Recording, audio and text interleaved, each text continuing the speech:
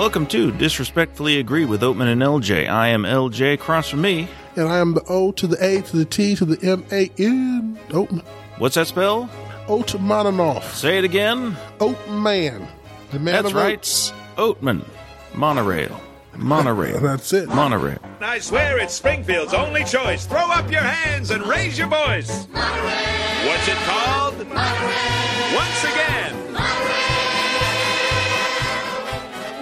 This week we're going to talk about The Favorite, starring Olivia Colman as Queen Anne, Rachel Weisz as Lady Sarah, her friend, advisor, confidant, and possibly more. Emma Stone as Abigail, cousin to Lady Sarah, no longer a lady. She had been sold off and basically as a gambling debt. This is an odd film. It comes to us from Yorgos Lanthimos, and do not correct me because I nailed it. Your Greek is flawless. Thank you. Who's directed a bunch of stuff I haven't seen, including The Lobster, which I saw mentioned most. I don't know if you've seen that film. Mm-hmm. How was that? I fell asleep. Okay, there you go. It may not have been the film. Yeah, that may be an Oatman thing. Yeah, that might be an Oatman thing. We'll start out with some overall reactions, and we'll jump into spoilers, let you know when that happens. So this film, it is askew. It is not of this reality. It is absurdist, but it is also a period drama about political intrigue and betrayal and all of that. So, Oatman, what'd you think? Well, I love these kind of films. Oh, because you like these period dramas? Well, I love those blah, blah, blah versus history stuff. I love that. What does that mean? It's a historical film about a real thing, and then you go and you find out what the real history is. Yeah, okay, sure. I love that stuff. All right. To me, that's worth the price. As long as it's not about Neil Armstrong. Well, I did it with that. It's horrid. But I just love being able to go back and seeing what the real history is and seeing what choices the filmmaker made. And then when I went back and searched the history here, I found out that the filmmaker made a really weird choice here. Mm-hmm. That's monumental. And I'm like, why did he do that? Is this a spoiler? It's kind of a spoiler. All right. The Favorite, it's been out for a while. It's not a spoiler of the film. It's a spoiler of the history. Oh, okay. Go ahead then. Well, the spoiler is she was married. But who was she? Anne. She was married. She had a husband who... Yeah, but he died. No, he was alive. Was he? During this period, he was alive. Oh. She was with him. They shared a bed chamber. Okay. So it's like, that's interesting. But during this entire period, he was good and alive. Okay. Isn't that weird? Yeah, sure. And I guess the way it plays better with him not in the picture, it increases her depth of loneliness and isolation. It does that, but it also makes her more important. It makes her more important. It clears the way for these sort of female relationships to form into this triumvirate of competition and very unhealthy stuff going on. Yep. So I guess it made sense, but man, that's a hell of a omission. I was like, that's odd. And so I was just looking through the history. But what's funny about The Favorite is most of this stuff actually happened. The thing that they really add is the poisoning and the gay sex. But short of that, a lot of it, I think, happened. We don't see her until her death. She's in bad shape at the end of this movie. Yeah. Physically, illness and all that. She suffered from, guess what? Gout. Same thing I suffer from. What? When did that start? She's a gout sufferer. Among looks like many other things, but in any case, some mental things going on. But what of the film? Performances are wonderful. I mean, they're wonderful. Olivia Colman, who I didn't know of very well, everything is advertised. She was phenomenal. Yes. The other two ladies, they were phenomenal as well. It was just a weird movie. The writing was just weird. It was almost impressionistic acting is the best way to describe it. It's left of center. It's very much, there's a lot of stuff in there that is contemporary acting and not just acting style, but also gestures, some euphemisms. Yeah. And then there's an extended dance scene that is, of course, absurdist. And, well, he's basically doing like a Soul Train dancing. Yeah, there's a lot going on there. So it is not, they're not trying to portray things as they were. This is something else. The film is odd. So on the one hand, it is a pretty bog standard story of power and betrayal and politics amongst characters and intrigue. And really that basic story part of the politics of it and trying to get one up over each other is nothing new, and it's not new here. What this film has going for it is the part where this reality is on a tilt. The camera's on a tilt and the world's on a tilt. And it has a dusting of Terry Gilliam within it. Yeah, definitely. And although there's so much fish lens in this thing that would make Terry Gilliam blush, but there's a dusting of Terry Gilliam. In fact, I think my biggest fault with this film, and it is good, but for me, it's neither fish nor fowl again. It's like it doesn't do enough of the intrigue, political stuff, and it's not absurd enough. So it's kind of neither here nor there. It needed to be more Terry Gilliam or whatever he wanted to do. It needed to be much more absurd. It reminded me a little bit, oddly enough, and I know this is a weird comparison, but it reminded me a little bit of Death of Stalin. Where it had kind of this heightened reality where you almost wanted them to kind of go one way or the other, go a little more over the top or pull it back and make it more traditional, but it gets caught in sort of this nether region between, and then they do the real great decision of just stocking it with really great actors. Even some of the smaller players, just really good actors. So I thought it was solid. It was the kind of film I'm glad I saw. Yeah. I enjoyed it. It was weird. I had to watch several parts 2 and 3 times and still didn't get it. Like, I still don't get the last scene. Yeah, we'll have to talk about that. And I was like, I'm trying to process that. Yeah. And so there were a lot of pieces in it like that, but I thought it was solidly done. And it was just one of those things that's just a weird, offbeat little art film that I'm glad I got a chance to check out. It gives you an interesting perspective of possibility, what is possible. I would love for another filmmaker to pick up this style and do something else with it. I can foresee The Favorite being the kind of film that inspires a great film because of what it was trying to do, because it's very ambitious in what it's trying to do. I don't think it's not ambitious enough. Yeah, I don't think they get there, but I think a greater filmmaker, some kid who's 12 years old sees this film and... If you're 12, maybe don't see this film. No, if you're 12, definitely see this film. Okay, well, ask your parents. Yeah, ask your parents. But some kid sees this thing and 15 years later makes this epic based on this. It has that feel to it to me, like one of those little cult classics that inspires some young filmmaker to do something much greater, like a Quentin Tarantino. So this is like Jupiter Ascending for you. This is somebody saw that horrible garbage and said, I can do better than that. Or like Brother from Another Planet, John Sayles is great. John Sayles is great, but it's the kind of film that filmmakers see and inspires them to do other greater, more polished work. This had a feel to me of that. Like, it didn't get there, but there's enough parts in this thing. Yeah, it's almost like you'd want some kind of marriage of Terry Gilliam and Mel Brooks. Oh, it would be amazing to create something along this lines. That would be amazing. Like, that's one thing. Like, it's not funny enough. No, and it should be. I think. I think they're trying. Yeah, I think they're trying. It just never gets there. You're right. I think they make the attempt, but it just doesn't quite get there. And it's certainly it succeeds at being unsettling. Very unsettling. A fair bit. Like the scene, and this is a spoiler alert. All right, we might as well get into the spoilers, everybody. Here we go. Warning.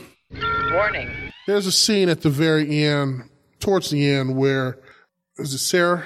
You talking about Weisz? Rachel Weisz? Yeah. Yeah, Rachel Weisz comes back after being poisoned and almost killed. Mm-hmm.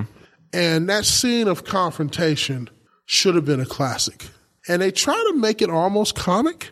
They almost make that. But it doesn't go anywhere. It doesn't go anywhere. Like that scene where they come back and she confronts her and basically says, I tried to murder you, but you know what? It's all water under the bridge. That scene needs to be 20 times sharper. Like that could have been a classic scene in this movie, and it just doesn't go anywhere. No. It's like, and it's not funnier as it should be, even when she slaps her almost in a comic way. And all the scenes where they're at the shooting range and it's all the most thinly veiled innuendo. They're just like, you're improving your shot. You taught me well. It's like, yeah, I get it. I got you. Got it. And it's just not sharp enough. This gun could have had a bullet in it, Somebody could be careless and accidentally, yeah. Mm-hmm. It reminds me of what I read about Black Panther, that they finished Black Panther. And I read they were sitting there and they were looking at it, and I guess Ryan Coogler and some other people were like, man, these are really good scenes, but they just aren't quite sharp enough. Yeah, and then they said, you know what, let's call in some guys. Yeah. They called in some comic guys. I think they called in the guy from Atlanta, who's won everything, Childish Gambino, I forget his name. Yeah, Daniel. Donald Glover and his brother. Glover, and they just called those guys in and said, look, we got a great product here, but we just needed a little sharper. And they just came in and put some sharp edges on it and just threw some zingers in there. It feels like The Favorite could have used that, I think you're right, like a Terry Gilliam type of guy that just comes in there, a Mel Brooks, just sharp, put some sharp killer edges on this. Yeah, I don't know who those guys would. Whoever the Today version of that. Yeah, is. whoever it is now, you need somebody with that sharpness to get the kind of tone they're going for needs a much sharper tongue. Exactly. In the script, and it doesn't really have it. Like, call up Conan O'Brien and just have Conan. I don't think you're going to get him. But I'm just saying, call Conan O'Brien and have him fly in for a weekend. Maybe Robert Smigel. Oh, Smigel would be great. Call Smigel in there, give him, $200,000, have him sharpen your script up before you put it out or something. I mean, one of the great comedy moments in this thing seems to be, what's his name from Jack the Giant Slayer, just pushing a girl down a hill. Yeah. Like, that's, ooh. It's just. What wit. Well done. I mean, I guess the point is he's not that witty. Yeah, but still, it could have been. It just almost feels like there are all of these moments that are just teed up there for somebody to smash out of the park. And instead, they hit a single with them. It's just not bad. The movie kept my attention. They loaded the bases. Yeah, they loaded the bases. They got a single here and there. They won the game. It just could have been a lot sharper. I would have liked to have had a sharper writer for some of these scenes, and somebody who. By the way, I would like a congratulations for using a sports metaphor. That's your one this year. I did one. We'll get to hat tricks later. But go ahead. But yeah, it would have been nice to have just a home run hitter in here, and we don't have home run hitters here. We have singles guys, and they're hitting singles all over the place, and it's fine. And Olivia Colman doing a great performance. She gets her. I mean, she's great, Oscar. And like her moment, one of her great moments was just yelling at that doorman. What? Did you look at me? No. Yeah. Did you look at me? How dare you look at me? Look at me. Look at me. How dare you? It's great stuff. And she's got moments like that throughout, and her descent. All right, we got to talk about the ending. Yeah. So let's talk about it. So if you haven't seen the film and you don't care about spoilers, Emma Stone, Abigail, has basically replaced Rachel Weisz's character, Lady Sarah, as her confidant and, close friend, paramour, whatever. But Emma Stone does not have the Queen's interest at heart. She's much more self-serving than Rachel Weisz was, although Rachel Weisz also self-serving, but she seemed to have more of an interest in Olivia to some extent. I don't know if I agree with that, but okay. A little bit, but I think the one that Emma Stone gets has unraveled more. I think what perhaps she's at that point she looks like she smells. She's in bad shape. She's in bad shape. The last scene, the last moment is Queen Anne stands up. She wiggles out of bed. She stands up against the wall and says, "My feet hurt. Rub my legs." And Emma Stone gets down on her hands and knees, and we just see basically her from the neck up, and we see Queen Anne from the neck up. We go back and forth, and it looks suggestive, certainly, and Queen Anne steadies herself by putting her hand on Emma Stone's head, which again continues the suggestive nature of the image. And then we get both of their faces overlaid upon one another, and then the the rabbits who represent her dead children, Anne's dead children, multiply and fill out the screen and eventually covers up everything and takes over the image, and we're just left with rabbits. Yeah. Something that never happened, by the way. The rabbits? Yeah. Okay. In fact, they were saying in that day and age, it's actually been a shift that rabbits were not considered cute, cuddly animals. They were considered rats. Yeah, and especially, I mean, the rabbits, the more wild rabbits are much more wiry. Yeah, they were looking. considered. It would be like her having a bunch of rats in her room. Sure. No way that. There's nothing wrong with rats. Incredibly smart, intelligent creatures. Whatever you're into. At least I know what to get you for your birthday. I don't want one, but there's nothing wrong. I'll make sure to get you a cadre of rats to bring back to. Hey, they make good pets, I'm told. Okay. So that's the last image we're left with. What do we make of it? I did look up some people's examinations of this. No, there's no consensus for what it means. Some make more sense than others. What do we make of it? I don't know. I mean, it's one of those moments where I feel like I should be smarter or something. I mean, I don't know. I mean, I was like, what does that mean? Like, it made no sense. I don't know. It's one of those moments I get the sense it's the director just trying to go for a feeling. Maybe you're right. More than a message or. What do you think the feeling he was trying to leave us with? Creeped out. Well, he got it. Well, he was in fact successful. There's no consensus. True. I saw some more absurd things. There's like, it represents blah blah blah. I'm like, I don't know about that. I think mostly it's just like, this would be weird. I think you're right. That makes more sense to me that he's just trying to cultivate a feeling in that moment, using that technique to create a mood and a feeling. I think your guess is the best thing that I can think of. That he was trying to cultivate a mood. A lot of people just seem to be trying to rationalize what this is, and I'm not sure he was going for that. Yeah, I had no clue. I watched it over and over again. I was like, I don't know what that's supposed to be. Okay. So in a sense, thought-provoking. Successful in that way, maybe. Yeah, definitely. So it's fine. It's well done. Mostly. One little thing. Love the font too. I love that. Oh, they did the justified titles in between chapters where it's all spread out like a newspaper column. Like the font style. Yeah, I like that. Yeah, it's nice. They're great touches throughout. Definitely. And people love this movie. I see. And we're going to be one of the few that are like, yeah, it's cool. It's all right. All right, everybody, look us up on the Facebooks. We're on the internets at disagreepodcast.com. You can find us on the iTunes, the Apple Podcast app, the Google Play Music Store, and so on. We will talk at you next week, everybody. Bye. Peace and chicken grease. Tell an enemy about the show. That's